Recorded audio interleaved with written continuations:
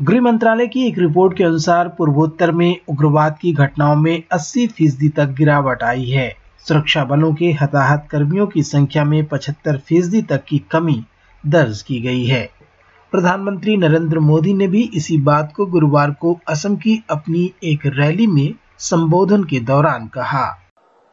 असम में north east में सरकार और समाज के सामूहिक प्रयासों से जैसे जैसे शांति लौट रही है, वैसे वैसे पुराने नियमों में भी बदलाव किया जा रहा है। लंबे समय तक armed forces special power act AFSPA north east के अनेक राज्यों में रहा है, लेकिन बीते 8 सालों के दौरान स्थायी शांति और बेहतर कानून व्यवस्था लागू होने के कारण हमें आपसा को नॉर्थ ईस्ट के कई क्षेत्रों से हटा दिया है।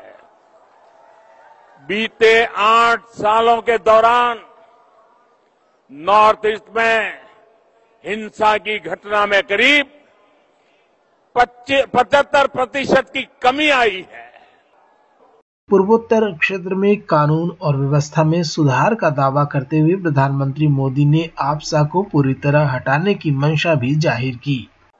बीते वर्षों में हालात को ऐसे संभाला गया कि आज असम के 23 जिलों से आपसा हटा दिया गया है। अन्य क्षेत्रों से भी हम तेजी से हालात सामान्य करने की कोशिश कर रहे हैं ताकि वहां से भी आपसा को हटाया जा सके। नागालैंड और मणिपुर में भी इस दिशा में बहुत तेजी से काम किया जा रहा है। पिछले दिनों प्रधानमंत्री नरेंद्र मोदी ने जम्मू कश्मीर का दौरा किया था और इस दौरान उन्होंने चिनाब नदी पर पनबिजली परियोजनाओं के निर्माण की आधारशिला रखी थी। पाकिस्तान ने इसको लेकर अपनी आपत्ति जताई है। इस पर विदेश मंत्रालय ने कहा है कि पाकिस्तान को कोई अधिकार नहीं है कि वह इस तरह की टिप्पणी करे। विदेश मंत्रालय में प्रवक्ता अरिंदम बागची इसको लेकर कहते हैं, पाकिस्तान का इसमें कहना ही गलत है कि अगर वो उस तरह से जम्मू कश्मीर पे कोई नजर डाल के बोल रहे हैं। अरिंदम बागची ने कहा कि पाकिस्तान को लेकर भारत के रुख में अभी कोई बदलाव नहीं आया है। हिंदी भाषा को लेकर कन्नड़ अभिनेता किच्चा सुदीप के एक ट्वीट से शुरू हुआ विवाद अब धीरे धीरे राजनीतिक रंग लेता जा रहा है। किच्चा सुदीप का यह कहना कि हिंदी राष्ट्रभाषा नहीं है, अभिनेता अजय देवगन को रास नहीं आया। उन्होंने सुदीप पर निशाना साधा। अब इसको लेकर लगातार बयानबाजी हो रही है। कर्नाटक के पूर्व मुख्यमंत्री सिद्धारमैया और एचडी कुमारस्वामी ने कड़ी प्रतिक्रिया दी है। सिद्धारमैया का कहना है कि हिंदी न कभी राष्ट्रभाषा थी और न होगी।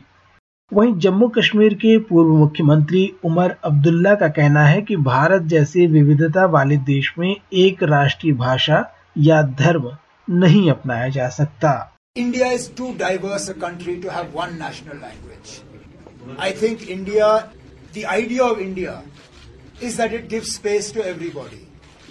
When you pick up a currency note, an Indian currency note, how many languages do you find on it? The Indian currency note gives space to all the languages. If the Indian currency note can give space to all languages, then obviously it is understood that we are more than just one language. We are more than just one culture. That's the point. We are more than just one religion. And I think it's important to recognize and respect that. We must give space to everybody. I don't think a place like India needs a national language. We don't need a national religion. इन दिनों भारत के कई राज्यों में भीषण गर्मी पड़ रही है। इसी बीच बिजली का संकट भी गहराता जा रहा है। बिजली कटौती से कई राज्यों में लोग परेशान हैं। दिल्ली में कोयले की कमी के चलते सरकार चिंता में है। दिल्ली के ऊर्जा मंत्री सत्येंद्र जैन का कहना है कि बिजली आपूर्ति करने वाले थर्मल स्टेशन में कोयले की कमी हो गई है। झारखंड के मुख्यमंत्री हेमंत सोरेन ने भी कोयला की कमी और बिजली संकट को लेकर चिंता जताई है।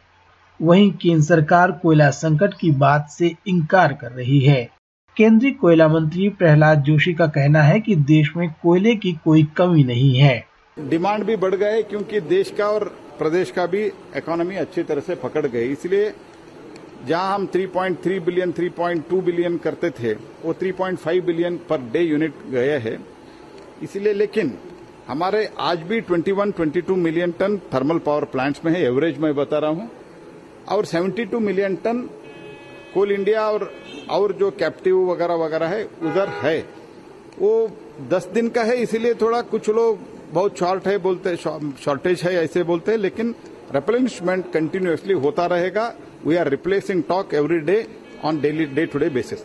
और चलते चलते बात कोरोना वायरस के फिर से बढ़ते मामलों की।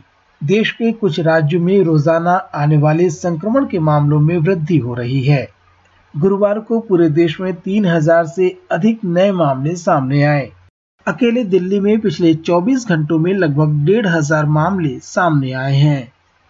दिल्ली से सटे हरियाणा में भी मामले बढ़ रहे हैं। राज्य के गृह मंत्री अनिल विज ताजा हालात के बारे में बताते हैं। हमने हरियाणा में अगर चौथी वेव आती है तो मैं अगर का शब्द लगा, हमने पूरी तैयारी कर, हमारे पास सारे साधन पूरे हैं और रोकथाम के लिए भी अभी हमने 4 जिलों में मास्क लगाना अनिवार्य किया है, क्योंकि दिल्ली से सटे जिलों में ही अभी कोरोना पांव पसार रहा है। अगर ये आगे बढ़ेगा तो जैसे जैसी स्थिति उत्पन्न होगी हम वैसे वैसे फैसले लेते रहेंगे। हरियाणा में जो नए मरीज मिल रहे हैं उनमें से कई में डेल्टा वेरिएंट पाया गया है। भारत से आज की रिपोर्ट में बस इतना ही। मैं विश्व रत्न SBS रेडियो की हिंदी सेवा के लिए